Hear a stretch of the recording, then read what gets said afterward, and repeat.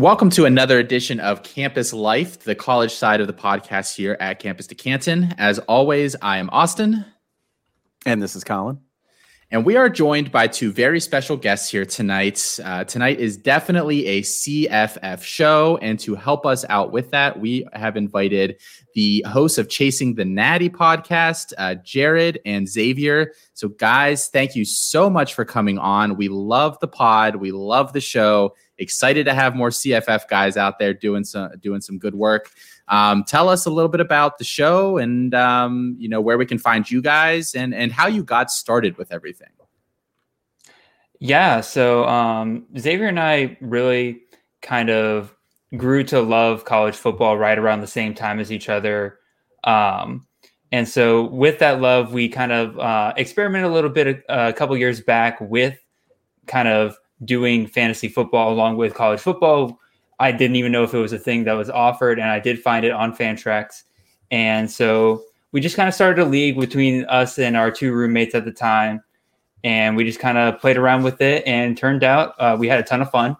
And we realized that we kind of did a lot more research than like your typical person would do for it, and we found ourselves talking about it constantly, more and more as the years kind of went on. We kind of took it more and more seriously every year. And so Xavier and I kind of just discussed one day, it's like, hey, like there's not a lot of podcasts out there or content out there for people who want to get into this. It's kind of a growing side of the fantasy. And so we decided, let's just get on that train before everybody else does. And so here we are. It's been a great time. By the way, I'm Jared. I just realized I never actually introduced myself. So yeah, I kind of run all the editing side on it, and then Xavier kind of comes in with his content and everything, his analysts, and we just kind of do it together. We kind of bounce off each other. We have a great time. We have two Twitter accounts. I'm at CFF Jared. I'll let Xavier plug his own in a second. And then we have a YouTube channel, which has our kind of visual content for every show that we do. And then if you just want to listen, you want to listen on your car and everything, we have our own Spotify and Apple Podcast show. So Xavier, is there anything that I missed there that you want to hop in on? Yeah, I'll piggyback a little bit. Like Jared said, we both started around college football at the same time. He was more into it than me, and both of us coming into college, going our first game, I was just completely immersed in it, and I was like, I like this more than the National Football League, which Jared was more college football, I was more professional, but I saw the beauty of college football from firsthand. So I was like, I want to be immersed in this completely. So he suggested that we do a podcast. I was like, I'm all for it. We've done about 2 or 3 years of fantasy. We'll just start with our roommates, but Jared was doing a lot more research. I was just watching random games. I mean, Jared was also watching random games. I'm like more of the eye test. He's more analytic and the eye test. So it's definitely a different mix of our fantasy choices. But now that I'm starting to see like how complex it can get with these mock drafts, starting to see I need to be a little more analytical once I get in these bigger leagues. But yeah, it's been a great time. Like Jared said, I'm Xavier. I'm at CFF Xavier. You can check out our content there. Jared probably posts more than me, but I will start posting more in a couple of weeks. So yeah, that's mainly it. And you guys are both students at Georgia, right? Yeah. Yes, sir. Okay. All right. We're finishing up our final year. We're in the middle of final season and everything, graduation, all that. So once we get all that stuff out of the way, we're hoping to kind of hunker down a little bit more, get some more content out there. We're very excited about it. Love it. Love it. And I like that you guys have kind of the differing, approaches, because Colin and I do too, where I have good opinions and Colin has really bad opinions. And that's how we make the show work. So I'm glad that you guys also have that dynamic. For people out there that, are listening to their show, I watch it on YouTube. I do. Because you guys always have, some sort of visual up while you're talking that I really, really like. And then I go download it as well, because I know the downloads are important. Oh, yeah. Thank you. Appreciate that. Yes, of course. So, yeah, thank you guys again for joining us. Colin, you have anything to add in here? Beside a bad opinion. We already covered that. But. Well, no opinion on this one, all fact. No, I love these guys' show. It's great, especially for the CFF side, which is something that I didn't have nearly as much experience with. Before, especially before this year, it was pretty much just C2C type stuff. So hearing the CFF perspective is really helpful. I haven't missed a show yet. I always download it on Spotify. Haven't watched it on YouTube, although it sounds like maybe I should. Sounds like you guys have a cool graphics and a lot of great editing going on there too, in addition to all those great takes. Awesome. Yeah, no, oh, go ahead. I was going to say, again, we've been having a blast with it. And like one of the things that I've kind of noticed where people don't like, there's reasons why CFF hasn't blown up the way it has, in that it's 130 teams you have to keep track of versus 32. And so part of one of the main reasons why we want to have this podcast so focused on it is we want people to be able to come to one source and be able to just find the important things out of all of that information. Because again, 130 teams, you're keeping track of so many players. So you need some people out there who will just tell you, these are the guys that you need to be looking out for. These are the ones you need to be watching for news for and everything. So that's our goal with it. We're hoping to make it easier for people to hop into it. So I have been wondering a little bit about this because I actually have never played straight CFF. I've been doing the Campus to Canton stuff for a while, and obviously there is a college fantasy side, but I've never played strictly college fantasy.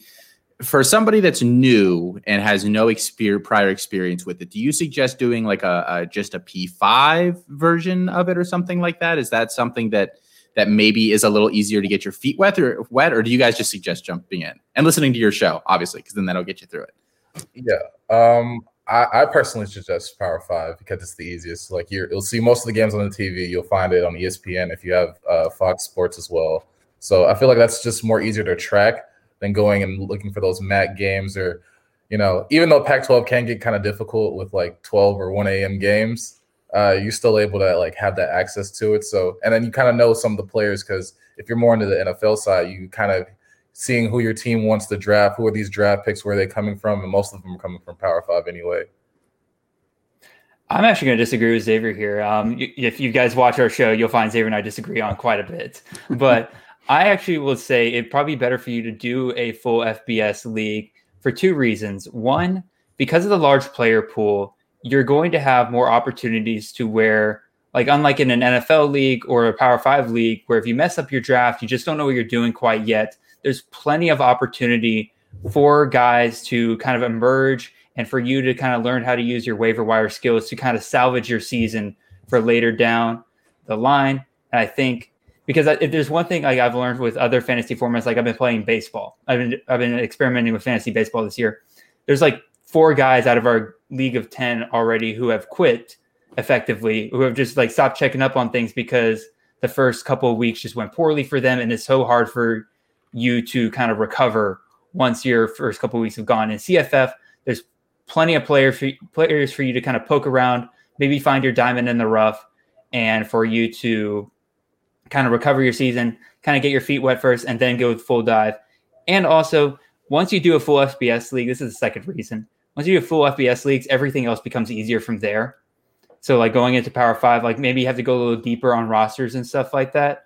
But otherwise, because you know information about 130 teams, managing 65 teams becomes a whole lot easier. So awesome. Okay, so there you go, guys. There's the two differing opinions on that for those that are thinking about making the plunge in this year. Both good opinions. Both good opinions, yes. Unlike Collins. Unlike Collins. Yeah, see, okay, we've got a third host permanently here now. We've got well, I mean, he could just basically be a second host because, you missed last week. You got me.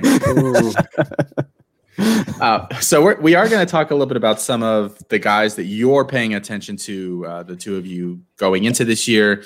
But we do, as we have been doing the past couple of weeks here, we are doing some spring game, news roundups here. There have been a lot of them. And there were we're going to talk about 10 of them or so here, but there were a lot more than that this weekend. Some of these we're going to go in more into depth than others. But just some little tidbits from these games that would be interesting for you on your college side of your rosters. The first one we have up here is Louisiana Lafayette, who most people probably don't really know that much about. So what happened in that game, you guys, that is interesting to you for fantasy purposes? Xavier, I'll take this one. You take the next game. I got you. All right, sounds good.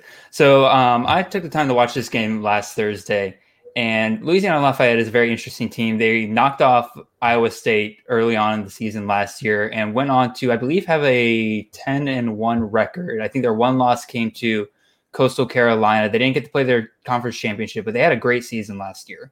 And the reason behind that was two running backs by the names of Elijah Mitchell and Trey Regas. And they had a absolutely masterful running attack last year. And both of those guys are off to the NFL. So one thing I was looking for in this game was who are they getting to kind of take over that role? And the main name that came up was Chris Smith. And he was their running back 3 last year.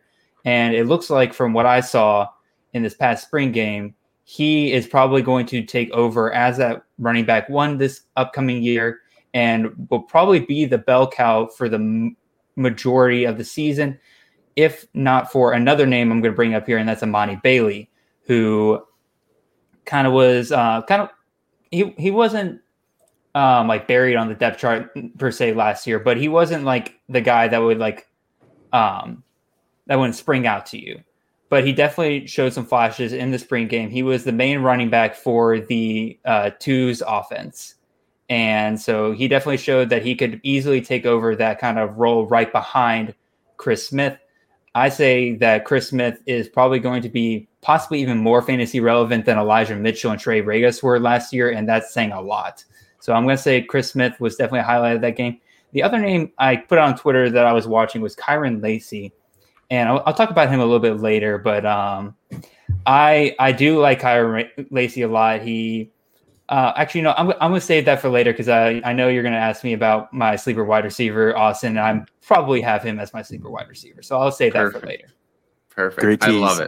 I love it. I've had him on a list of guys, super stashes going into the year. So I'm glad that somebody else is interested in him as well. So Xavier, it sounds like you're the guy here going to talk about Georgia Tech. And what happened at their game?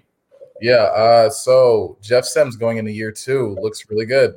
Surprising out of Georgia Tech. They're moving away from their old offense and moving into something new. So Jahmyr Gibbs is obviously a guy that everybody's been raving about to make that leap and being one of those top guys. It's going to either be Gibbs, Bijan, Breece Hall, Muhammad Ibrahim. Nobody really knows. I think it's personally Bijan, but Jahmyr Gibbs is definitely an interesting guy to look at. But Jeff Sims looks like a very relevant quarterback in terms of fantasy this year. He looks a lot more comfortable in the pocket, made some great passes, didn't have that many yards, but had touchdowns. So definitely something to look out for out of in Atlanta. But besides that, I mean, that's mainly it. They have a transfer wide receiver, and I believe his last name is McGowan, if I'm correct, Jared. Kyrick McGowan. Kyrick McGowan. So that may be an interesting name to look at again to see if Jeff Sims finds a receiver that he might like. And that's another option to go on that offense with Jahmyr Gibbs. So interesting. And how high are you guys on Jahmyr Gibbs here before we move on to? I'm actually going to touch on that here in a second. Okay. So, I know you guys at Campus Canton are very high on him, and if I was in a Campus Canton league, I would absolutely be just as high on him as you are. However, if you're in a CFF league, I'd actually say that we're overall a little bit lower on Jahmyr Gibbs because, again, you have to think for us, we're mostly redraft and everything. So we're basing what we expect coming out of him this upcoming year.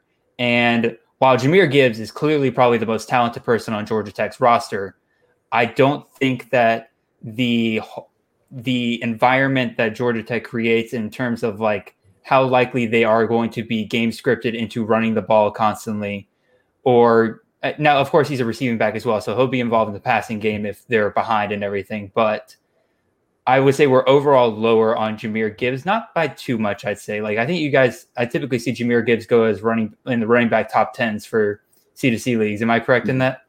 He's a top 5 back in pretty much every draft we've done. I don't think I've seen him escape a first round.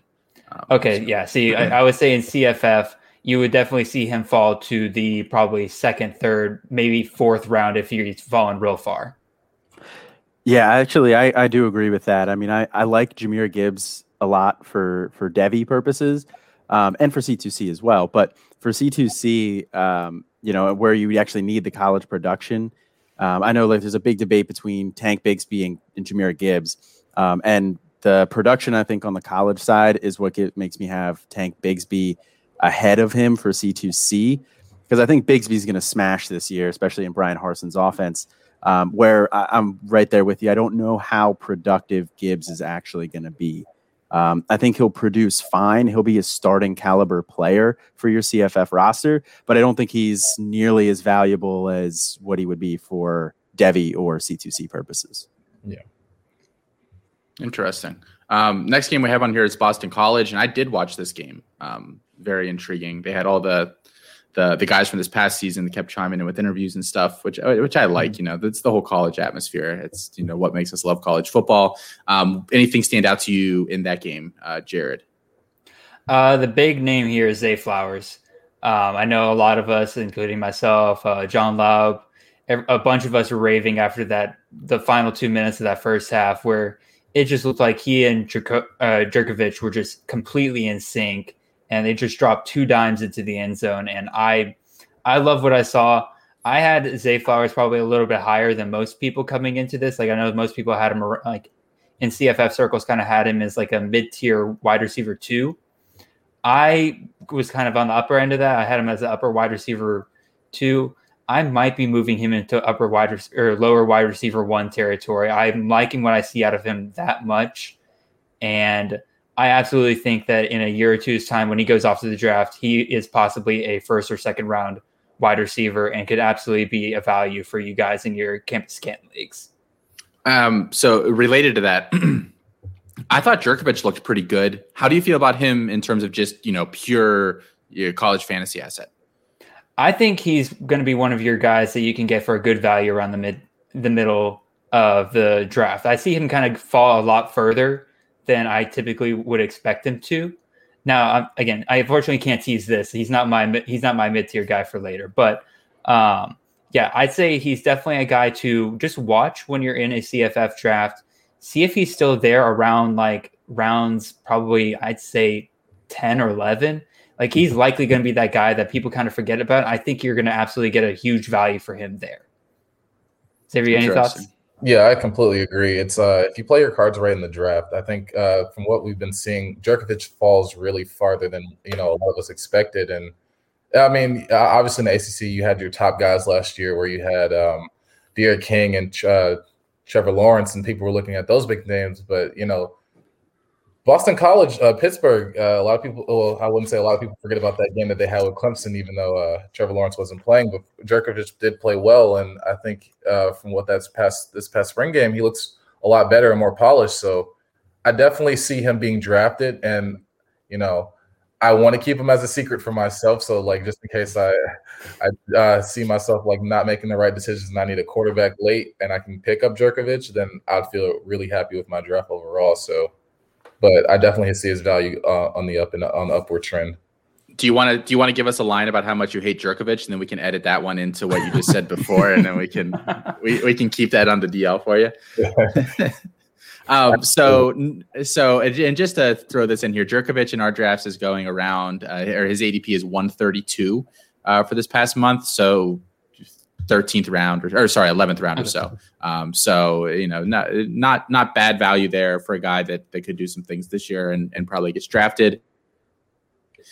UNC, what did you guys see out of that game? We'll toss this one over to Xavier. Yeah, Sam Howell still looks great. Losing Daz Newsome, Michael Carter, Javonte Williams. Trying to think, the other receiver, was it Dyami Brown? I always get the one. Yeah, Dyami Brown. Dyami Brown. And you're just like you're just under the assumption that, man, who's he going to throw to now? But Mac Brown has done a really good job of recruiting with Josh Brown and, you know, getting grad transfers with Ty Chandler. So Sam Howell is a talented quarterback. Obviously, he's going to go high with CFF, Devi, Campus to Canton. Everybody's expecting him to do great, you know, through college into the NFL. So I like what I see. Josh Downs looks like a very good receiver from the last game we saw the season with the bowl game at Texas A&M throughout spring. But I'm really interested to see that running back room, which I'll let Jared explain a little bit more because he believes there's something growing there. Yeah, so to me, like, it wasn't a huge surprise to see Sam Howell connect with new receivers with Josh Downs. Another name that kind of popped out was Antoine Green. A couple of new guys out there. It looks like he's developed some good chemistry with. But the thing that kind of stood out to me was behind Ty Chandler, you had running backs like Josh Henderson, Elijah Green, DJ Jones, freshman Caleb Hood. It looks like they're building quite the running back room there in UNC. And they just hired a new running backs coach because I believe their old one was hired by Alabama. And so they kind of had to hire a new one. I believe his name is, let me look it up here real quick. Larry Porter, who is a two-time National Recruiter of the Year, to be their running backs coach. And it looks like that he is developing these guys extremely well. And for you guys going into the future, especially like in C2C formats, Devy formats and everything, it looks like that this North Carolina running back room is about to become quite the production line of running backs that could possibly be expected to be drafted and developed for the NFL. Like almost every running back I saw out there during that game had at least one or two flashes when they were handed the ball. So I'm very high on the UNC running game going into the future, even after Javonte Williams and Michael Carter have been gone. Is there one particular guy that stands out to you as like for like the future for any C2C guys out there to keep an eye on?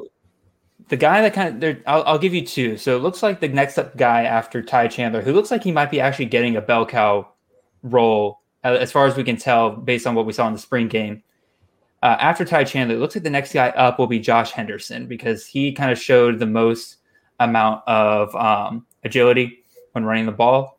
And then if you want a guy who's probably a steal in your C2C leagues at this point, I'm going to give you Caleb Hood, who's a true freshman there at UNC. That's what I wanted. Yeah, there we go. Colin's very happy about that. You weren't supposed to say that. You weren't supposed to say that. Darn it. Yes, Caleb Hood showed. Apparently, I have bad opinions, but well, I guess I'll be a bad opinion with you. I appreciate that. We'll go down on that ship together. Yeah, Colin, you had mentioned Hood as on a freshman spotlight that we did. Maybe probably 2 months ago at this point. It's been a while since you brought his name up. But did you watch that game, Colin? I did not get a chance to watch that one. Yeah, he looked good. I thought Drake May looked really good too. Just to throw that out there, probably, we've been saying he's probably the next guy highly recruited after Sam Howell. It probably confirmed it. He looked like he's probably going to be ready in a year for that job. And that running back room still doesn't have Kamaro Edmonds, who is playing his spring football season in the state of North Carolina. And I'm already dipping into the 2022 freshman class. The people in the Discord wanted it, so I'm doing it.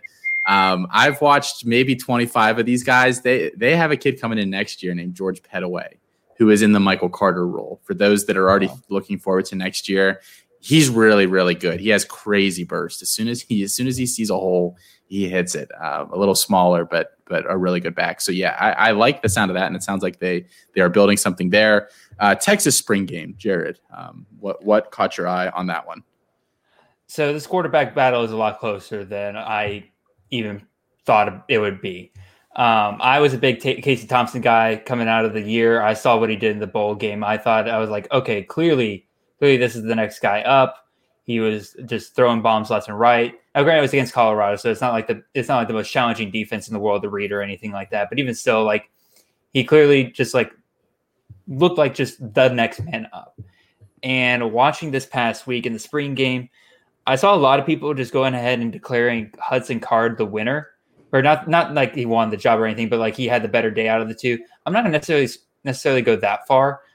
He definitely took a lot more sacks than Casey Thompson did. However, he did have probably the higher highlights. That throw to Washington at the beginning of the second half, I believe it was, where it was the anticipated read, was just phenomenal. Like that clearly shows to me that Hudson Card does have the higher ceiling. So it could possibly be the thing, because he has a higher ceiling, could be the thing that leads to him having the starting job going into next year, which don't catch me saying that about 2 months ago, where I thought Casey Thompson had this job running away. And I was like, Card who? So yeah, I thought we were going to have, after listening to your shows, I thought we were going to have a little bit of beef here, but I'm glad you're coming around on my boy Card a little bit. I still think that it's possible. Tom, again, to me, whoever wins this job is going to be extremely fantasy relevant. If this job was settled by any means necessary, I probably would have them in my top 10, like in terms of a CFF. I'm that high on this Texas offense coming into this year. Now, their wide receivers could stop dropping balls. That'd be great. But yeah, that's my other point. Wide receiver rooms, man. They could not catch a ball or they couldn't catch a cold out there. And then last but not least, Bijan Robinson is going to be a beast, and we all know it. So, Y'all any more thoughts there? Yeah, he's my RB1, to be honest. A lot of people. Okay. Ooh, you haven't told me that yet. Yeah, I mean, you saw how breaking news. Yeah, he's definitely my RB1. I think with a Sarkisian offense, it's just the sky's the limit for him. You saw what he did with Sarkisian did with Najee Harris, and with Texas. I mean, there are still a lot of question marks around like the wide receiver room dropping balls and Hudson Card and Casey Thompson. But I think Bijan with his skill set is the most reliable guy, and they're going to use him more than he's going to get at least 20 carries per game. I think 15 to 20 or anything higher, because what Tom Herman was doing before that, it was just disrespectful. So I expect a big leap, and I think he will definitely be the most productive running back in the nation this upcoming year. Interesting. I really like that. I'm in a C2C startup right now, and I took Bijan 101. So that warms my heart to hear you say that. Hopefully that works out for me here. Just across the state there a little bit, Texas A&M. Xavier, I think we're kicking this one to you here. Anything really catch your eye there? Well, Ainias Smith seems to be moving solidified at that wide receiver role, but we did see him carry the ball like once or twice, which, nobody knows what Ainias Smith is. He's basically a Swiss Army knife at this point, and he looks great. Haynes King, I know that was the big question coming into the Texas A&M game. Everybody was like, "What can you replicate what Kellen Mond did, or show promise to that?" I won't say he had a terrible day, but it wasn't like the showing that everybody expected. So I think as more time goes on, as more practices he gets through, I mean, he has the offense for the offensive line, so it's all really up to him. I still will say that for people to remain hesitant, here's some more things at the camp. Isaiah Spiller is going to be great. A-Chain, I was really high on coming in last year. I loved him a lot. I forgot what game I was watching, but it was probably like third or fourth game of the season. And I was like, man, this guy behind Isaiah Spiller, because I had Isaiah Spiller in my league, and I was like, man, he's taking up a lot of my carries right now, but he's doing a lot of work with this. So I was like, he's definitely going to have to get more time there. With their wide receiver room, they have DeMoss coming back off a suspension. Caleb Chapman's coming off of injury, so we'll see what that looks like upcoming. But overall, Texas A&M, they look fine. I think they'll still be a top SEC team in terms of value. There's still a lot of question marks, except for that running back room and Ainias Smith as well. Interesting. So where do you guys have Spiller for this year then? Because like you said, it's a very deep running back room. They do run the ball a lot, and obviously with uncertainty at quarterback, they might lean on that a little bit more. But you had to figure that those carries are going to get eaten into even during the regular season, right? Yeah. Last year I had Spiller really high. I drafted him probably as my second running back. Now I see a lot of people where they're just taking him as their first, and I don't blame them. It all depends on where you're at. If Bijan, Muhammad, and I'd say Breece Hall is gone, then I think Isaiah Spiller is that next tier, or either can also be in that same tier. He doesn't catch a lot of balls under the back. Well, he can catch the ball in the backfield, but that's not mainly what he's used for. He's best when he's running between the tackles. So, Xavier and I are both high on Isaiah. I have him as my running back 7. I actually had him higher than that recently until I remembered that Devin A-Chain is probably only going to get better and probably eat into that just a little bit more this year. Yeah. So I bumped him down just a little bit, but even still, I actually have him higher than where I'm probably seeing other people taking him in the draft. Like he usually survives on a 12-man league. About the end of the second round, beginning of the third round is typically where you see him go, and that's around like late RB1, early RB2 range. So to me, you're actually getting him. If you play the ADP game with him, you'll be getting a value. So. Yeah, I'm high on Isaiah Spiller, very much so. Love that. Oklahoma, I think, is the last Big 12 team we have here.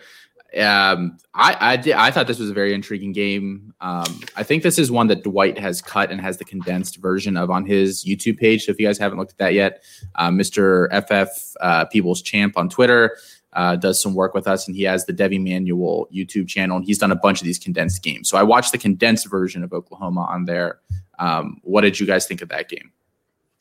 So to me, the big name out of this game wasn't anybody on the starting roster, which there were plenty of people there, but Caleb Williams, man, that dude could have started could start for Oklahoma this year. Like he's that talented. Like I was expecting something a little bit more along the line like Bryce Young last year, where it's like, okay, he could have started, but it was like clearly he needs like another year to develop and stuff like that. But Caleb Williams in that spring game, man, he looks like he could be one of the best quarterbacks in the country today. Like, I was shocked by just how easily he managed the pocket, how easily he ran that offense. He's going to be a monster next year if Spencer Rattler leaves this year. The sky's the limit for him. So he was my big kind of surprise coming out of that game. I love what I saw out of Caleb Williams. Spencer Rattler did well as well, a little less impressive, but also I don't think they were trying as much with him because they didn't want him to get hurt. Mario Williams is a surprise. Freshman wide receiver there. I know we were going after him at Georgia, and I was disappointed to see him go to Oklahoma, and I'm now even more disappointed he didn't come to Georgia because clearly, even in a stacked wide receiver room like Oklahoma's, he's finding play time early on, and he made some great catches in the game yesterday, and probably in your C2C formats. Like, where's he going in y'all's league? Do y'all know? Mario Williams is going. Yeah, we actually just released the ADP app today, so we have that. We should have that at the ready. Yes, I do have it. So he's going at 116.25 right now. So 116. So ninth round, I guess, probably. Yeah. Which seems right. Although, Oklahoma offense, rocket ship emoji, anybody that gets playtime there. So yeah. I'm Especially sure it will go as a up. Freshman. Yeah, I'm sure that will go up significantly here if it's true that he has that second wide receiver spot locked down. Mm-hmm. Yeah, and big time rocket ship for Williams too. I'm sure. Mm-hmm. What's Williams' ADP, Austin? Do you happen to have that one? Caleb handy here? Yeah, Caleb Williams. Because only talking about he's Williams a guy. He's a guy who I'm definitely going to have to reassess a little bit. Just because I didn't think he was going to look this good this early. I thought he was going to need a lot of refinement as a passer. And I mean, it's a little bit, I think that Lincoln Riley probably simplified things a little bit for him, running the number 2 offense, but still, either way, he still looked really impressive. Yeah. His ADP is 43. So okay. top 4 rounds. And it's guaranteed he's going to be the next starter there. So, exactly. You're basically, you're buying, a stock that, you're buying Apple, you can't go wrong with buying Apple stock, in 2 years, it's going to be worth more than it is now. So that is kind of what Caleb Williams is right now. I was thinking about it after I watched the game, and I was like, if I was like, I haven't joined any C2C for leagues yet, but I do plan on joining at least one this year just to play around with it, see how well I could do and everything.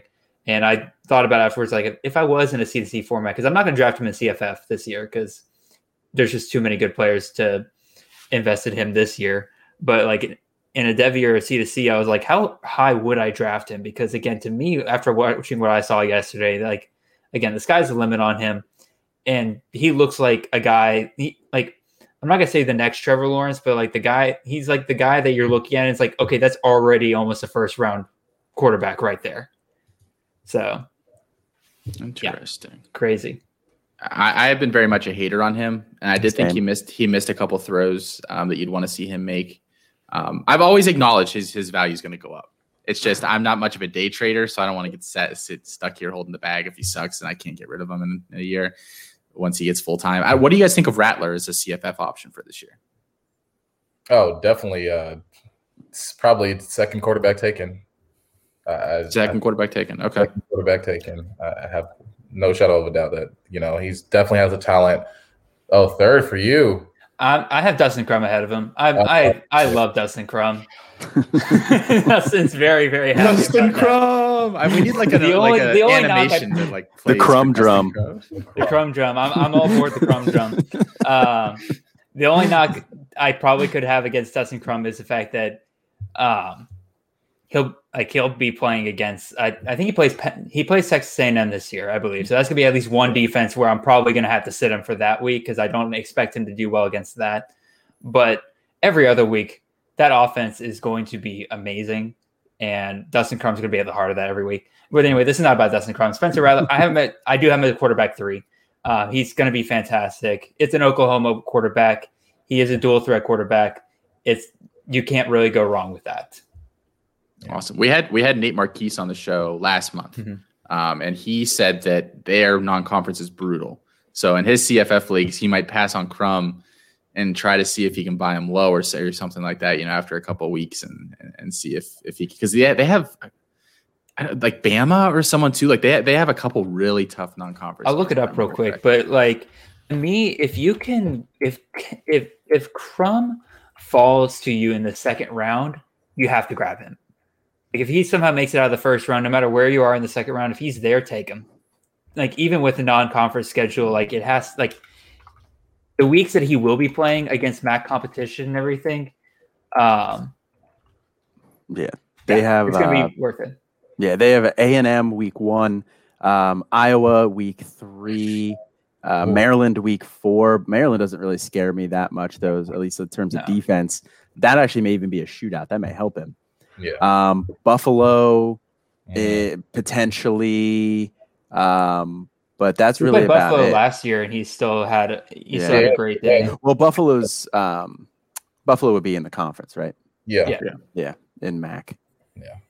Now, I will mention, I think Jared forgot this, but I think the most interesting I took out of the Oklahoma game was the running back room. I know we both took different sides on this, and Jared chose, like always, not like always, the wrong side. I was high on Eric Gray. I saw him out of Tennessee. I was like, this man has talent, and I felt bad for him. I was like, man, he's just squandering it away at Tennessee while still producing at the same time. When I heard he was going to Oklahoma, I was like, well, it's a wrap. I think he'll get that starting job. And Jared was like, well, Kennedy Brooks is coming back. He hasn't played in a year. And I was like, yeah, I've seen Kennedy Brooks play. He's very good. But Eric Gray on an actually a great team, a good team, a relevant team, I think could shine brightly. And it showed in the spring game where Eric Gray looked the most comfortable, and I remember Jared told me this earlier. Kennedy Brooks did not look like he hadn't played football in a year. So, it is only spring, so I'm not saying Kennedy Brooks can't get better because, knowing who he is, he did produce a year ago. So, but I think, if somebody were to draft the running back out of Oklahoma, then Eric Gray has to be that number one choice. Yeah, we talked about this on our last episode for Chasing the Natty, where we were talking about like how do you value like a returning player versus a transfer and everything. And I talked about how naturally when I see two players who I think are very close, I am kind of a more conservative approach. I tend to lean towards the returning player, and so I got burned on this one. I'm glad I'm figuring this out early with the spring game rather than me drafting Kennedy Brooks a couple months from now in the league and then watching Eric Gray having all the fun outside my window. So, yeah. Yeah, I really liked that dilemma segment you guys did. That one was really interesting. You guys had some really tough ones. Jared, you really put the screws to Xavier on a couple of those. Oh yeah. That was all Xavier. He came up with the idea for that show, and I'm like, all right, I'm taking this, I'm running with it. You came up with the quickfire one, so I was like, oh man. Wasn't expecting this. So just a couple more here, and it just every once in a while we give a peek behind the curtain, and Jared says we don't need to do Pitt, which hurt my little Pitt Panther heart. Ouch. So okay, Tennessee. I'll give you a little Panther love later. Don't worry. Oh, perfect. Okay. There's another tease for you. Woo. So Tennessee is a team that Eric Gray left. Everybody else left. Not much left there. But what was promising, I guess we should ask, from this past weekend. I don't know. I lost track of whose turn it is. I think it's Xavier's turn. Yeah, I think it is. I think you're right.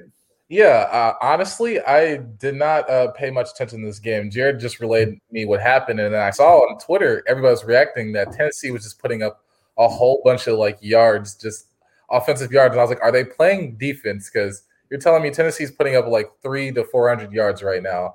And I was like, well, it's Tennessee. Everybody's left. So I don't know how much I'm going to buy into this, but I'm glad Harrison Bailey's finally starting to get his love. I thought he should have been the starter last year. Thought he should have been the starter a long time ago. 4 or 5-star quarterback coming in, had all the tools and potential, just needed the opportunities, and Butch Jones was not giving him his just due. So I'm glad to see that now, even with that crowded QB room of transfers from Hendon Hooker leaving Virginia Tech, which didn't understand at the time, still don't understand it now, and Milton from Michigan. I don't see him beating out Harrison Bailey at all. I think it's really interesting to see what Tennessee has in terms of offensive weapons. I know Jared mentioned they might have a receiver on their hands. I remember last year Paul Palmer was really great. I liked him. I actually like him going into the draft this year if somebody gets him in the 7th or 6th round as a steal. But yeah, besides that, I don't know what to buy into the Tennessee stock. I mean, I can look at their stats and be like, oh, these players put up a lot of numbers, but at the same time, I have to look and be like, well, you are Tennessee. You don't have Henry To'oTo'o, and you're kind of depleted at everything. So I don't know how much you're going to lead me on with this, but I don't think I'm going to buy into anything Tennessee. See, we're switching roles here because usually I'm the conservative one and Xavier's the one who gets gung-ho about the new hotness. But I'm actually buying into this Tennessee offense a little bit. Josh Heupel proved that he could run a very effective offense at UCF, and I just saw a repeat of that during the Tennessee spring game. I saw Harrison Bailey look more comfortable than he ever did last year. It looks like he's finally got a coach that it looks like he could work with really well. A couple of Xavier was talking about weapons earlier. A couple of guys that stood out to me. Jabari Small at Tennessee, I think, is going to be massive this year, and especially since he's getting a lot of those goal line carries, you're going to see a lot of touchdowns out of him this upcoming year, I think. The receiver that stood out to me was Jack Jancic. I believe that's how you pronounce his name. Bailey and a couple other quarterbacks kept hitting him deep for balls. Looks like that he's going to be that kind of deep threat going into this upcoming year.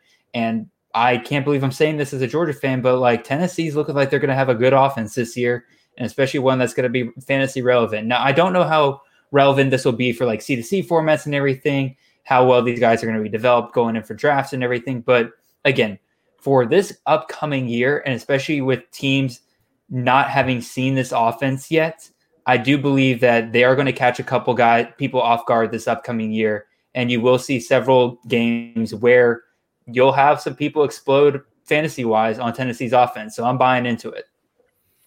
Yeah, I'm 100% with you there. I've been definitely interested in Tennessee's offense there. Again, just for fantasy purposes, because you want Heupel's offensive pieces there, and I like Hendon Hooker. I think he's going to bring a nice element there with his legs as well, in addition to, how much volume he's probably going to have throwing the ball, given how bad that defense looks. And, they're going to be playing catch up a lot. I also liked, seeing that Princeton Fant, the tight end, he got a little bit of love there. So I know tight end's a pretty forgotten position and not one that we talk about a lot, but that was just one that, kind of marked my eye a little bit. Interesting. So let's say last one here. Ole Miss should be, we figure Lane Kiffin, synonymous with offense, probably going to get some stuff going on there.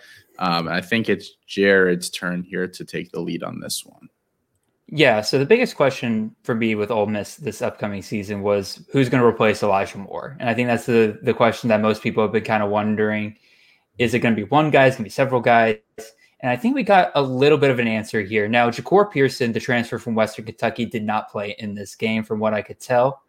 And if he did, he's a complete non-factor. But as far as I could tell, he was out for the game. And so, to me, the receiver that stepped up was Braylon Sanders. Now, I saw a little bit of this at the end of last year after Elijah Moore had opted out near the end of the season. Braylon Sanders started to get a few more targets. But again, I was wondering, okay, I've seen that before where a receiver kind of breaks out late, but then the next year he kind of comes back down to earth. But it looks like Braylon Sanders, at least for now, while Ja'Cour Pearson's not on the field, is going to be getting a large share of the targets. And I believe he ended the game with about 130 yards and a touchdown. And he probably would have had another touchdown if it weren't for him getting stopped on the goal line and then blowing the whistle dead because I believe he was in a non-contact jersey. So I believe if you're a little hesitant on Ja'Cour Pearson and you're still wondering who's that wide receiver to go for, I believe you had to go Braylon Sanders. Another big thing I got out of this game was that if Matt Corral goes down for any reason, God forbid, I think Ole Miss is in trouble. Kincaid, the backup they had going in there, looked rough. He played a little bit better in the second half. I believe I think he threw 2 or 3 interceptions that game. Yeah, I think he threw 3. I saw. Yeah. It was. Yeah. He had a very, very rough day. He just made some pretty awful reads, in my opinion. Now they have a freshman quarterback. I can't remember the name off the top of my head, who had a couple reps near the end. And while he didn't look great, I think it's about what you would expect out of a freshman. And so I believe within a year or two, he could probably be pretty good.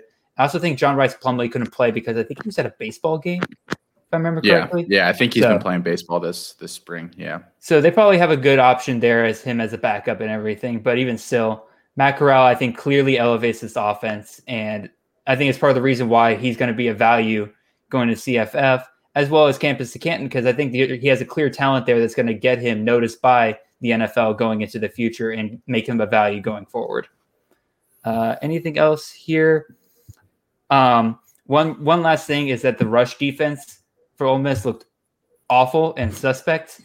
And so pretty much if you're going to have any running back playing against Ole Miss, you have to start him. That's all I'm going to say. So that was my limits. Anything else you guys noticed? The freshman is Luke Altmaier for everybody. Luke Altmaier. Yes. Just for anybody that's listening. Just because I like him. I think, Lane Kiffin offense. And I've heard he looks pretty good this spring in practice. So cool. So we're going to wrap up that. There are a couple spring games left, but the majority of the ones that at least anybody's actually going to care about are done here for the year. So let's the stuff we've been teasing for here the past past half an hour or so. We asked these two guys here to kind of come up with their top tier guys, a mid tier guy, and then a sleeper for 2021 at every different position. So this should be really, really good stuff. We're starting with quarterback just because we always do. So who are the top tier guys this year that don't escape the first or maybe the second round, depending on what kind of a draft you're in? Xavier, I'll let you take this one. Well, yeah, obviously number one is Malik Willis. What he did last year, it was just, oh my God, for fantasy, for I believe any league, it just was amazing. And I expect him to have the same production with his legs. And also, I believe I've been hearing a room at a camp. I forgot the receiver's name that him and Malik Willis have been making good connections. So there might be a wide receiver, fantasy relevant receiver on Liberty's offense. But yeah, definitely Malik Willis, and I'll let Jared speak on Dustin Crum because I know he wants to get to him. Yeah, no, I love Dustin Crum. Like I found him at the end of not this past year, but the year before, and dude's very poised in the pocket, very, very, very talented arm. I saw the kind of offense that he's playing in and the defense he's playing against. I'm like, and as soon as all the news came out that everybody was going to be playing against conference only schedules, I was like, I need him. I need him now. And so I think he's going to continue from here. I was so happy to hear that he's coming back for another year. He could have gone to the draft this year, but to hear he's coming back for another year in order to either play for a MAC championship, but also just to develop his skills some more. I think he absolutely could be drafted in the NFL this next upcoming year. I think he's extremely talented. I want him on my roster. He's great. So, yeah. And I guess I'll just name off the rest of them that would probably go first round. Is like Matt Corral, obviously Ole Miss, Lane Kiffin offense, air raid. You're just going to chuck the ball up and see what goes. And then Spencer Rattler, year 2, or I believe year 3 actually. If I'm second year starting, but third year there on campus. Yeah. So I expect him to make a big leap. He showed promise, especially against that bowl game against Florida. So big things out of him, and I believe that's it for. I'm not mistaken. We've got Malik Crum. You'll see DJ Uiagalelei kind of sneak into that first round every once in a while. Sometimes you'll see him go early second round.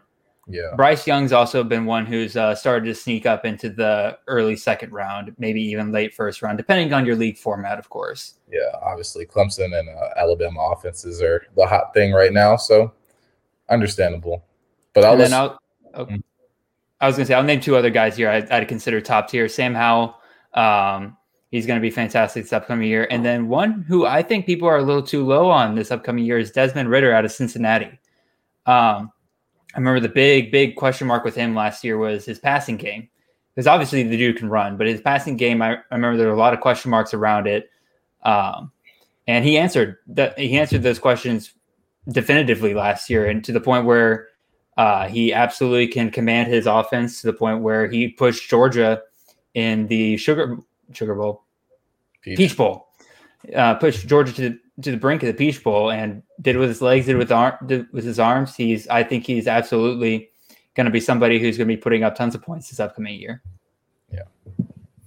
So the Texas guys, we talked a little bit about them earlier and how you think they're going to be really good options. If someone told you tomorrow, either way, Casey Thompson's the starter for the year or Hudson Card's the starter for the year, would they creep close to that for you guys, or still a little later than that? I'll let Jared answer first. They would be in the top tier for me. Okay. I was just looking at my rankings. I'm like, all right, where would I put them? And I would probably have them behind Sam Howell and ahead of Desmond Ridder, so they would be at 7, QB 7 for me. Okay. Yeah, I like that. Yeah, I'd probably have it at the same. As long, barring as their receivers are able to make catches, which if they're coming out of camp, they have more time. I'm pretty sure they will. Gotcha. So those are the kind of the top tier guys. A mid tier guy that you feel is a big value at currently where they're going in drafts. All right, Mr. Xavier. Yeah. I'll go one that I personally view as mid tier. I'll go JT Daniels out of Georgia. I know I'm a little bit biased with this, but I think with the offense that we have under Todd Monken, and I know a lot of people are kind of hesitant about, we lost George Pickens for a considerable amount of time, but the weapons that we had, the spring game that we showed, Georgia's not known for putting up 300 yards in the air. So for that to be in our spring game, it just shows a reflection. And also the last 4 games that he played, JT Daniels looks like he's definitely going to be one of those relevant guys to where you're going to get touchdowns and yards out of him. I know I told Jared this, but I don't think this year that JT Daniels throws under 200 yards this year. And I know we have a great running back room, but I think that's the way our offense is moving. And I think people people should start realizing that probably a lot sooner than later. Awesome. So then one sleeper, that's your mid-tier guy, a guy that's just going incredibly late. Or do you guys both have a mid-tier guy? Sorry if I cut. Oh, I do have a mid. Okay. Sorry about that. Go ahead. So here's my Panther love for you, Austin. My mid-tier quarterback is going to be Kenny Pickett out of Pittsburgh. And he's mostly kind of known for his rushing ability. He had 8 rushing touchdowns this past year. So obviously that right there is going to give you a ton of fantasy relevance going into the year. But also I think people underestimate his passing game. He threw for almost 2,500 yards this past year. And I think he's only going to get better with Jordan Addison and Taysier Mack. I think a lot of people forgot about Taysier Mack, but in the spring game, Taysier Mack had a pretty good day. And so I think he's going to have 2 great options there at receiver. And for as late as he's kind of going in CFF leagues, I think you could get an absolute steal from him. He's going almost, I think, usually you find him going around like the 12th, 13th round. So you can have an almost borderline starter QB for that late. And I think he's a great value at that point. But do you have any qualms with that, Austin, as a Panthers fan? No, he missed a couple games last year too. So yeah, I like him. I think that offense is going to be improved, which is they're going to need to be because of the defense. They graduate a ton of guys this year. They do have, weirdly Pitt has a bunch of 4-star guys in the D line. So I'm not that worried about that necessarily, but the defensive backfield is a little concerning. So, but yes, I do think that Pickett and the offense are going to have to carry them a little more this year. So interested to see that. So then sleeper, one sleeper that you guys have at the position this year. Yeah, I'll go Jack Plummer out of Purdue. I think he's going to win the job out of Purdue, and I think a lot of people are forgetting about what he did the year. The few games that he did play, him and David Bell look great together. Now, also, I'm completely forgetting the other quarterback because I'm so sold on Jack Plummer. Adrian O'Connell. O'Connell. Looked great with David Bell as well too in the early half of the season before he got injured. So it leaves a lot of room for confusion. But I feel like I'll say this: I'm more conservative. I think Purdue will go with the guy that's been healthy for the longest and continue on that streak that they had with the success they had under Jack Plummer. So I think a lot of people are forgetting about him. In certain leagues, people aren't even drafting him, and I was like, if he ends up being the starting quarterback, then that's going to be a lot of value there because that's all they're doing is throwing the ball anyway. Yeah, I love that. He just in the one league that Austin and I are in together, he averaged 25.8 points per game in those 3 games that he played. So, I mean, he was just chucking the ball every time down the field. He finished like right behind Mac Jones, who averaged 26 points per game. So I love that sleeper call there. So for my sleeper guy, I went pretty deep with this one, but it's also a guy I do believe in, and that's Garrett Schrader, quarterback at Syracuse. This is a quarterback to me that I think a lot of people kind of forgot about. He didn't really play this last year. The year before, though, he was a starting quarterback in Mississippi State in Joe Moorhead's last year at Mississippi State. And I think people kind of forget like how good of a year he had. Like, you're looking at a guy who I believe he played, played 8 games, didn't throw for a ton. That was that was kind of the major drawback here is he only threw for about 1,100 yards, but he rushed, where is he at? He rushed for almost 700 yards in those games. Like he's clear dual threat quarterback.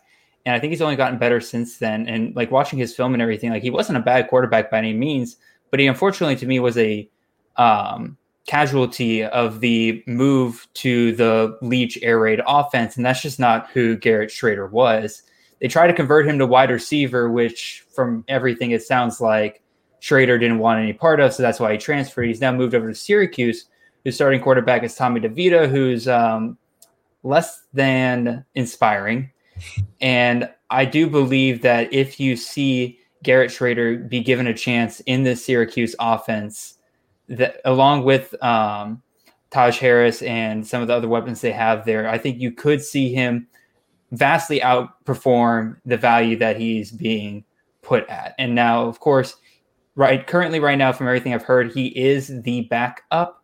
But from everything I've been hearing, he's only there because he just hasn't learned the offense yet. Basically kind of hinting that if he knew the offense, he would probably be the most talented quarterback and therefore starting. So I'm going to say Garrett Schrader out of Syracuse.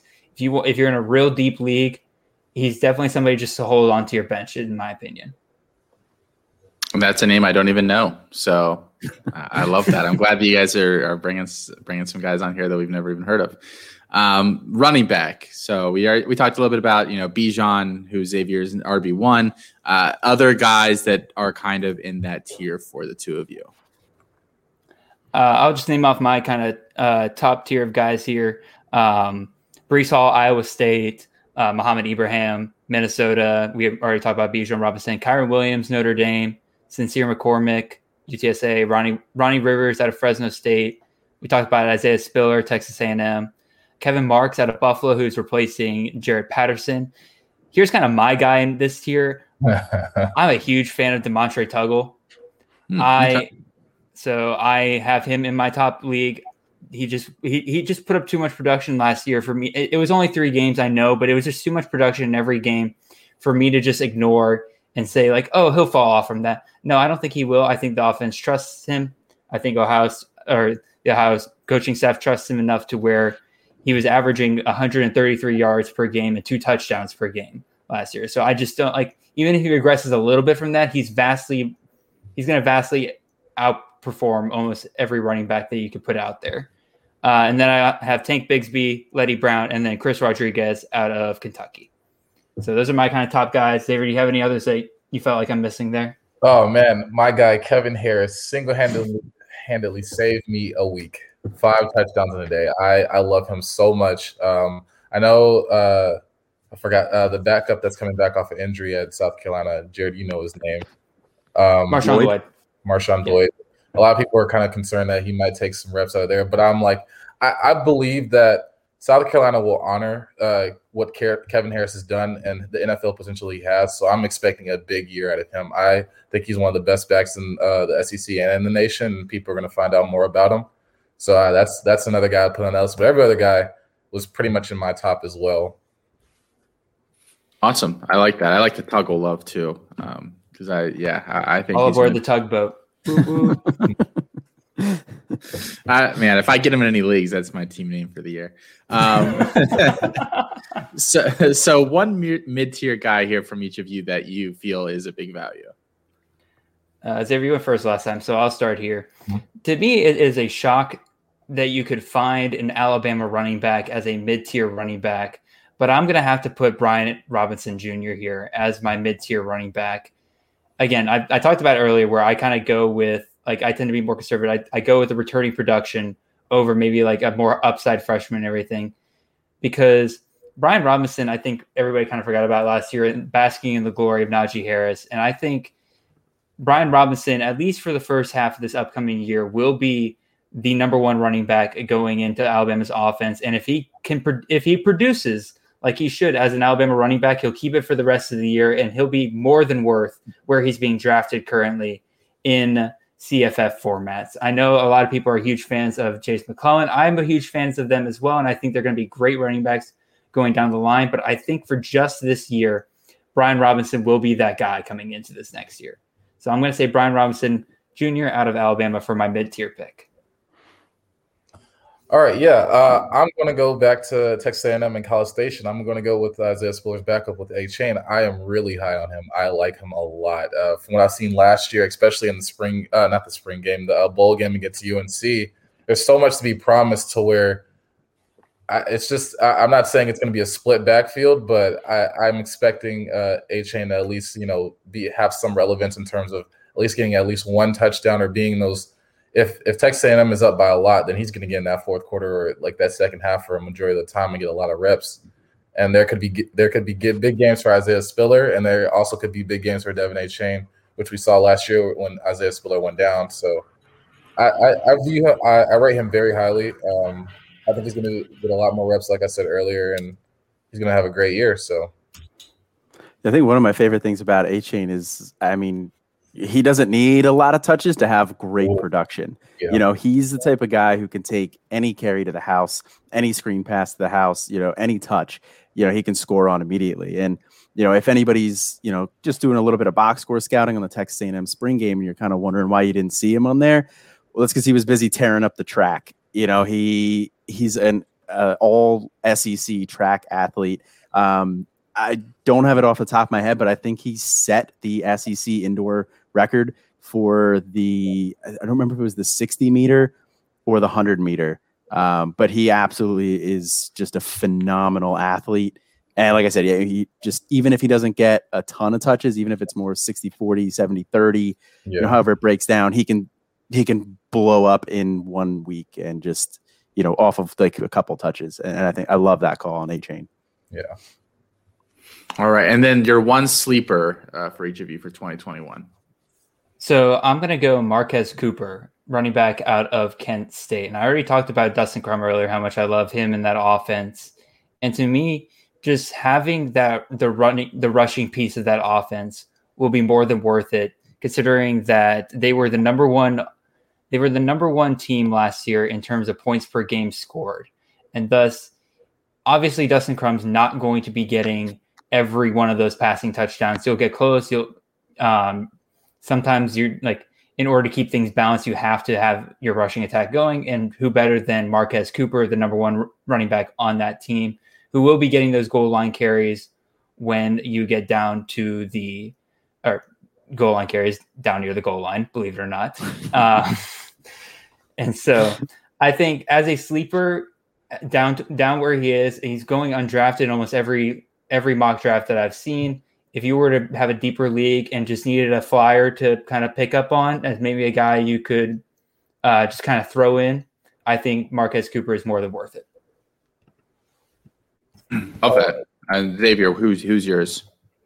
I'm actually going to go with a transfer. Didn't play much, but I'm going with DeMarcus Bowman out of Florida, transfer from Clemson, former 5-star, rated really highly. I remember 247 Rivals had him ranked as one of the best backs of all time. I think it was like top 100. And I think with Florida losing a lot, DeMarcus Bowman is primed to just, fill in that role. And we have Dameon Pierce, which, he's good for short game. He'll get you maybe 4 or 5 yards, but you'll never see him break off. And, you don't hear too much about Florida's running back room.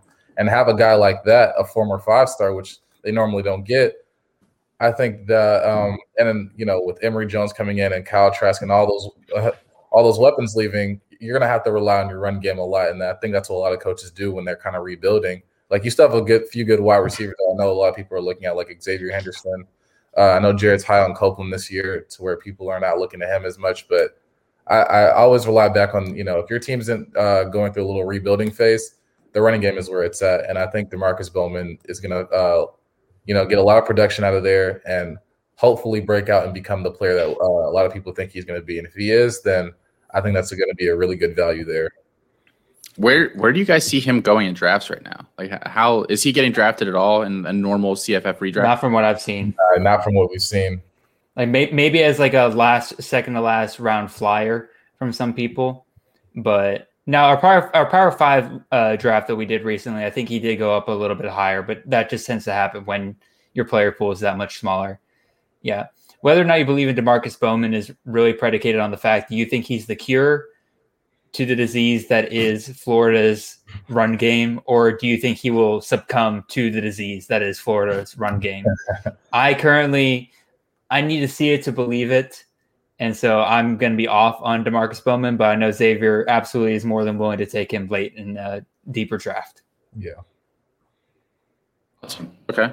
And Colin, I was just going to say, I just finally pulled it up here for Achane. He's for the 200-meter time, he currently ranks 3rd in the NCAA and 6th in the world.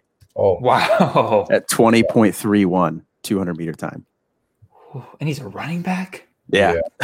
I knew I saw a crazy stat about how well he was doing this with track this year. Yeah. His breakaway speed is something just to behold. I know when he's running down the sideline, I'm like, no. Yeah. Awesome. I love it. So then our wide receiver here, college can be difficult to find top wide receivers sometimes. You know, it really depends a lot on quarterback play, and a lot of colleges don't necessarily have competent quarterback play. But who are the top guys for you this year? I think is this one going over to Xavier here? Yeah, I believe this is Xavier's turn. Perfect. Yeah, I'll go with Minnesota replacing. Rashad Bateman. I'm going with Amin Bell. Xavier, I he's asking about the top receivers, not the mid tier. Oh, the top receivers. I love the mid tier call though. Oh man, but top receivers. Let's just get these out the way. David Bell of Purdue is just expected to be, the next Rondale Moore. Everybody's expecting him to produce, and he did last year as well. Then we have Keyshawn Butte out of LSU. Whoever the quarterback's going to be, whether it's Miles Britton or Max Johnson, it looks like Miles Britton. So my Max Johnson hype train is coming to but you never know. But I want to say that. I want to say that at all. They both look great in the spring game. They both look great, but a lot of people are feeling Miles Britton a little bit more. But we'll see after some more news comes out. But yeah, Keyshawn Butte, Jahan Dotson out of Penn State. Oh gosh, Jared, you're gonna have to help me out a little bit. I'm blanking here. I got Khalil Shakir here. I got Treylon Burks, Marvin Mims. I might bump him down just a little bit because of that transfer from Mike Woods to Arkansas. Mm-hmm. A little bit more crowded receiver room than I would like. But Romeo Dobbs, Jalen Tolbert's been one that's kind of been moving up on me because I've been hearing a lot of good things about him and Jake Bentley's chemistry going on down there at South Alabama. Drake London, USC, Reggie Roberson at SMU, John Mechie out of Alabama, and then Jalen Cropper and Zay Flowers kind of round out that top tier for me. But you kind of mentioned it, Austin, where wide receiver to me is definitely the most top-heavy of the positions this year in CFF. You see a much bigger drop-off after those top-tier guys than you would see in the other positions. And maybe that's just something I wasn't seeing that was there in past years, but just this year I'm feeling it just a lot more where I'm willing to take a wide receiver much earlier than I would be in a past year. In past years, if you would have told my past self that I'm taking a wide receiver in the first round, I'm like, no, you're crazy. You have to take a running back. You have to take a quarterback. You have to start with the foundation there.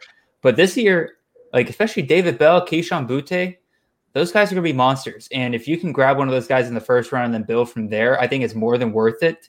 And I've been telling Xavier this over and over again. If you're in a CFF draft and you're in the second round, if you haven't taken at least a wide receiver by the second round, you're going to be in trouble very quickly because guys will be coming off the board a lot quicker than you think. And then all of a sudden you're looking at having your best wide receiver as a guy that is clearly a tier or two below something that other people have been nabbing very early in the draft. So to me, you want my advice in drafts this year, you have to hit the wide receiver early. Otherwise, you will find yourself kind of struggling more and more throughout the draft. So that's my 2 cents on that. Yeah.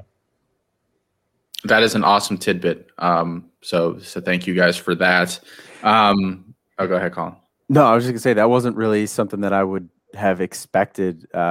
Just because playing in the C2C space a little bit more, there's a lot more receivers that you're comfortable taking, in those mid-tier rounds, and I guess that's kind of due to them being in offenses that typically, don't produce as well or as high of numbers, or being incoming guys like Ja'Cory Brooks, JoJo Earl, the Bama guys, the Ohio State guys who you like a lot, but they're not going to see the field. They're not going to get as much production. So exactly.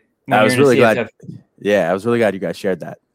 Yeah, when you're seeing an CFF league and you're only looking at this upcoming year, it's a lot harder to project this year, I think, more than past years of who are going to be those guys to step up. Like we were talking about the Ole Miss receiver situation earlier, where like if we knew who the number one receiver out of Ole Miss would be, like clearly he'd be a top receiver. If we knew who the number one receiver coming out of Clemson this year would be, like they would be a clear top tier guy, but we don't have that information for so many teams this upcoming year. And thus your kind of top tier receivers has gotten smaller and smaller if you're looking for safe, high value picks. And yeah, so do you guys have, then just saying that, is there a favorite at a Clemson or a school like that where it's a little unclear that you're, and maybe this kind of fits in, I don't know if either of you guys were planning on hitting on a guy like this as your mid-tier, your sleeper, but anybody that you're kind of putting your eye on from some of those big schools with some uncertainty? I'll let Xavier go first on this one. Not me personally, but if I were, especially with the Clemson situation, I was really high on Justin Ross when he came in as a freshman, and coming back from a neck injury, I just don't know what that's going to look like. Hopefully he still has the same speed. I believe they said they moved him over to the slot, I believe. So that's definitely an interesting choice by Dabo in the offense to see what that will look like with them having EJ Williams and Fred Latson. What they did last year, they showed promise, but Justin Ross looked like all world with the receivers he had when freshman year. So I definitely would have him probably at that number one receiver spot if I were taking a Clemson receiver, if I was in that situation. Jared, I'll let you speak on, I don't know, any other situations. I guess the USC one would be pretty interesting as well, too, because I know there's a lot of uncertainty around, like, who's going to replace Amon-Ra St. Brown? Is it Drake? Is it Brew? Is it Taj Washington? Yeah, so when it comes to I'll speak on the Clemson situation real quick. I think Justin Ross is your safest pick if you're going to aim for a Clemson receiver, but definitely I wouldn't say take him as your wide receiver one because that could burn you very quickly. However, my guy out of that is going to be the guy that burned me last year, but I'm going to ride the train again. I'm going to go Joseph Ngata. I'm here. They're moving him to the outside, and hopefully he's finally going to get some of that work that I was expecting out of him last year. So he's kind of my guy for Clemson there.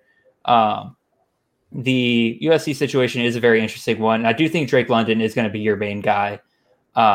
Brew McCoy also very talented, but I do think that Taj Washington is going to be somebody that is going to help the USC offense kind of transition out of those short passes that they kind of relied on last year, and kind of help stretch the field a little bit more. And if that's the case, he can become a very, very valuable piece for that offense. And I think he's somebody to definitely keep an eye on. So, yeah. Awesome. So then mid-tier guys, I mean, we kind of probably covered some there. Anybody else, though, that is on your radars? I'm going to go Charleston Rambo here out of Miami. Now, Mike Harley, I think, is going to be that number one receiver going into Miami, and that's I would have him here if he was ranked in my kind of mid-tier range. But Charleston Rambo, I think, is somebody that people are kind of sleeping on.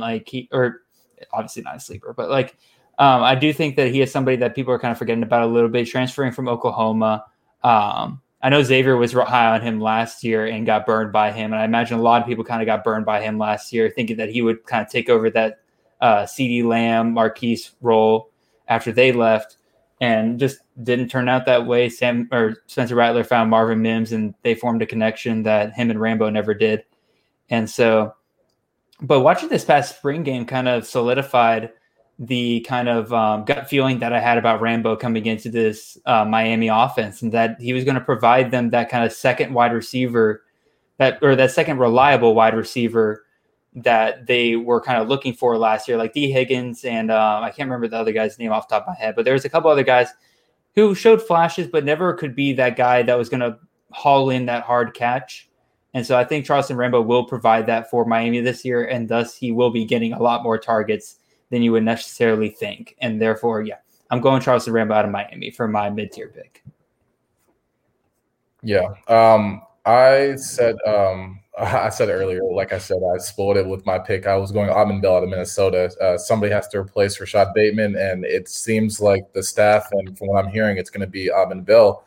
And I was like, if I can get that, I'm not expecting Rashad Bateman numbers, but if I'm getting something close and Tanner Morgan is just hitting him where he needs to be hitting him and producing at that rate, then I feel like that's a good value out of the Big Ten. If you're not getting those top guys of like a Dotson or any of the Ohio State receivers or a Ty Freifogel. So I feel like Auden-Bell is one guy that people may be a little bit overlooking, but at the same time, it's hard to find those number ones when like former number ones leave, and you're like, all right, well, this guy was pretty good too, and he was putting up close to similar numbers. Then a freshman comes in and becomes that number one, but you just you just have to stay close and vigilant to the situation. Hear what you're hearing out of spring games, and obviously, if there's like a clear, I would say separation, from what I'm seeing and hearing, Auden-Bell seems to be that number one. So I think that's a good mid-tier pick for anybody. Yeah, I love that. Yeah. I was just gonna say, I know Nate Marquise, when we had him on too, he was saying about how much you want a PJ Fleck wide receiver one just for their sheer production. We saw it from Tyler Johnson, we saw it from Rashad Bateman. Sounded like Auden-Bell's the next guy up. So yeah, I love that call. Definitely would be on board with him. Yeah, I really, really like Auden-Bell. I have him stashed a couple places, and just really, really like him. So your sleeper for wide receiver this year. All right, so I'm gonna talk about your buddy here, Austin. He was somebody that caught my eye at the end of last year. I can't remember which touchdown pass it caught my eye, but I'm going Kyren Lacy, wide receiver here out of Louisiana Lafayette. And again, he caught my eye on one of his touchdowns. I believe it was the one in the bowl game against UTSA, and I was like, okay.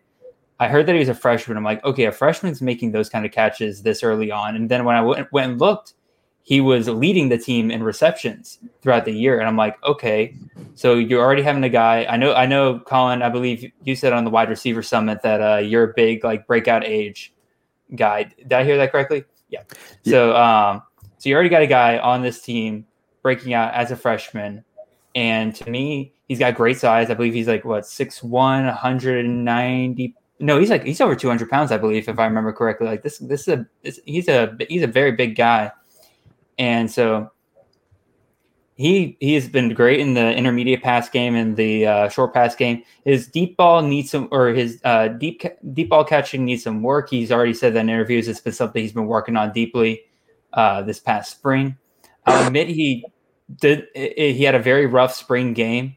Had a couple of bad drops that he definitely needs to work on. But I do think that if he could put that all together, and he can lead this very good Louisiana Lafayette team coming into this next year. And I believe that they will challenge for their conference championship and possibly, if I remember their schedule correctly, probably go through their schedule with only 1 or 2 losses.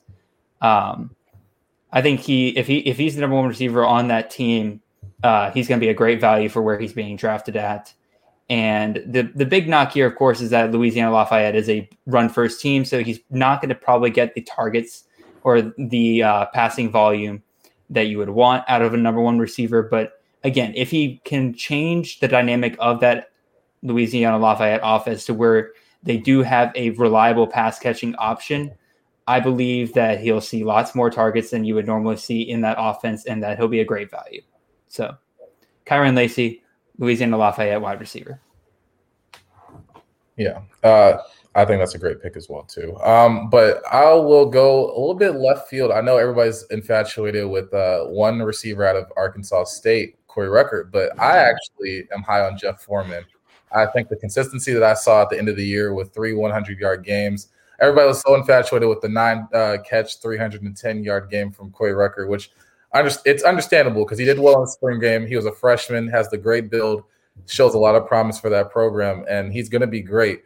But I think people are overlooking that Arkansas State has another good receiver on their roster, And Jeff Foreman is that guy. With Jonathan Adams Jr. gone and all those targets just evacuated, I don't think it's just automatically just, guaranteed to Corey Rucker. I think Jeff Foreman has earned the right to, share some of that wealth as well. And even though he didn't play in the spring game, which I was kind of disappointed because I wanted to see the both of them and see, who the quarterback would choose more. But, I mean, in all honesty, I think it's just going to be a split receiver room, which there may be weeks where, maybe he won't get as many touches as you like. But from what he was averaging his last 3 games, he doesn't really need that much. He was getting he only had maybe 3 or 5 catches, and he still had over 100 yards. So I like the production that I was seeing at the end of the year, and he's only a sophomore going into a junior year. So I was like, you're peaking at the time where I'm like, you're going a freshman standout, but you didn't wait till senior year, to break out into stride. So I love that Jeff Foreman call. Everybody's really hyping up Corey Rucker, and obviously for good reason with that massive bowl game that he had. But yeah, Jeff Foreman goes under the radar with those 3 straight 100-yard games to end the year. I don't think it's a foregone conclusion that Corey Rucker is the number 1 there. And Jeff Foreman is a guy that I haven't heard anybody else mention. He's a guy I was quietly hoping would slide under the radar, but you guys, you're blowing up my spot here. I may have to take him a little bit earlier after people listen to you hype him up there, Xavier. Oh yeah. Oh no, round 40 instead of round 45. Instead of undrafted. How deep do some of y'all's leagues go? Like what's the deepest league y'all have ever done? 40. Well, no, what is it now? They just expanded it. So we have a league that is IDP as well. Right. And that's 60-man rosters. But 45 is kind of the default, I think. Okay. That seems to be pretty typical, which isn't bad. You guys can think of 45 different college players that you'd like absolutely. The ranks. So the first time doing one of those was a little bit of a chore, a little bit of a scare. So good times. So we wrote on the show sheet here, tight end. Do you guys care about tight end at all? And I like the answer that you guys gave, where you said normally you wouldn't care, but you think this class is very deep. So I just want to hear a little bit of your thoughts on this tight end class as a whole. I know they basically all go in the same range. There's just once the run starts, just everybody takes their tight end from what I've seen more or less, which just cracks me up. But what are your guys' thoughts on just this tight end group as a whole? Well, I think you said it yourself. There's a reason why they all kind of go right there together. And that's that this entire top tier of tight ends this year are so close together. You don't have those 3 or 4 that are clearly above the rest. You have a very broad set of tight ends this year that I think everybody's kind of looking. Of course, everybody's looking for that next Kyle Pitts. And I don't think we're going to get a Kyle Pitts like we did last year. But there's a lot of guys who are in that range that can provide that potential. You're looking at guys like Cole Turner, a freshman last year at Nevada. Jalen Weidermeyer is going to be a monster at Texas A&M, of course, again this year. But you got normally it would be those 2 and then kind of everybody else, and you would see those guys taken the second to last round or the last round. People usually go tight end pretty late in a normal year. But in this year, you see that they're going a little bit earlier in that 11, 10, 12 range. And so, yeah, I think there's lots of great options this year to the point where I am not scared of missing out on tight end. If I start seeing a few guys go early to the point where I feel if some guys go, I'm okay, I'm going to grab one, but I'll just take whoever's there. If that makes any sense. I'm not necessarily going to wait on it because I do want that top tier tight ends. However, to me, the gap between tight end 1 and tight end, I'm looking at my sheet, tight end 13, 14 is minuscule compared to what it is in normal years. So, Xavier, you have any thoughts there? Yeah, I was just going to mention, in years past where everybody was trying to grab the next Iowa tight end to where you either get TJ Hockenson or Noah Fent, and everything else was just a major drop-off. And then I'd say in last year, you had Kyle Pitts, Jalen Weidermeyer, and a few others. And now you're having this year, you're seeing the college football landscape just changing in a whole new way to where teams are starting to utilize their tight ends a lot more. And they're starting to have actual like wide receiver values. And you're seeing that carry over to the NFL with like people like Travis Kelce and George Kittle and Noah Fant and some others like I named before. But I think with tight ends now, it definitely, if you'd asked me 3 years ago if I would to take a tight end, I'd be like probably at my very last pick, or I'll just pick one up off the waiver wire because there's always just that one guy, and they're usually there. You'll catch a couple passes, maybe block, and that's it, because that's what normal tight ends. But now you have, like you saw last year with Kyle Pitts, you're like, man, if you could find a really good freshman or somebody with that build, like I know we have a few guys at Georgia that I'm really excited about with Darnell Washington, 6'7". Basically, I remember I saw a graphic where they compared his like height and weight to LeBron James, and I was like, you're putting LeBron James on a football field. So I think that's kind of unfair, but it's going to be – the production is definitely going to – like they're going to have to use him, and other than, just run blocking scheme or pass blocking, like he's going to have to be thrown to down the field. So I'm definitely looking at tight ends a lot more and trying to get those like you said, if either I start the run, which if I feel like I have a good enough team, I'll start it off. But if not, then I'm just going to, like you said earlier, I'll just go with the run and take the best guy available, which, right now you have Dolchich out of UCLA, Wademeyer, Cole Turner, but then you have some interesting guys like Otten out of Washington that I know Jared mentioned to me about a week or two ago, which I was like, well, he brought up a really good point. They have no receivers at Washington. So Otten is probably going to be essentially probably going to be that number one receiving option. And I was like, that could be a lot of value there too as well. So tight end, I definitely care about a lot more, especially this year. And I definitely feel like if you can get a really good one, then that will definitely help your fantasy team through whatever league you're in. Yeah, I think last year, both in CFF and NFL, because last year I also had Darren Waller in my NFL team, and just how nice it was to have a guarantee at tight end was massive in terms of managing the rest of your roster. Because if one of your guys busts in a normal year, where you're like, if you have your and you have a tight end, if that tight end also doesn't perform, you're now down two guys typically. But if you have a guy that's guaranteed every single week a certain amount of points, you can kind of take a little bit more risks with your the rest of your team. You can take some more upside guys at your wide receiver spots, knowing that if they were to bust for whatever reason, that your tight end will pick up those points pretty easily. And so I think last year kind of showed that if you put more time and energy into making sure you find those kind of tight ends to kind of guarantee yourself every single week, it's going to be massive for how well you can manage the rest of your season. So yeah, that's what I'm going to say there. So I know Colin really likes Cade Otton. I've been hopping on the Cole Turner bandwagon. Is there one guy where if you just had they tell you that at this pick in round 10 or whatever, you have to start the tight end run there? Who is the guy that you're going to take in that spot? I'm with you. I go Cole Turner. I'm with you as well. I'm going Cole Turner. I still like Cade from what Jared told me and what a little bit more research that we did. But yeah, I'm going with the proven production of the freshman because he was one of the, I believe, top 50 in the nation, or maybe top 100 in receiving, just in general out of tight ends and wide receivers. So I like that. I like the upside that I see there, even with Romeo Doubs and Elijah Cooks. Yeah, that Elijah Cooks is gumming up all those projections for that team. Mm-hmm. I don't know what's going to go on with that passing offense next year. I fight with Mr. Alfred Fernandez at the site quite often because he's a big Dubs guy, and I'm like, we don't know what's going to happen.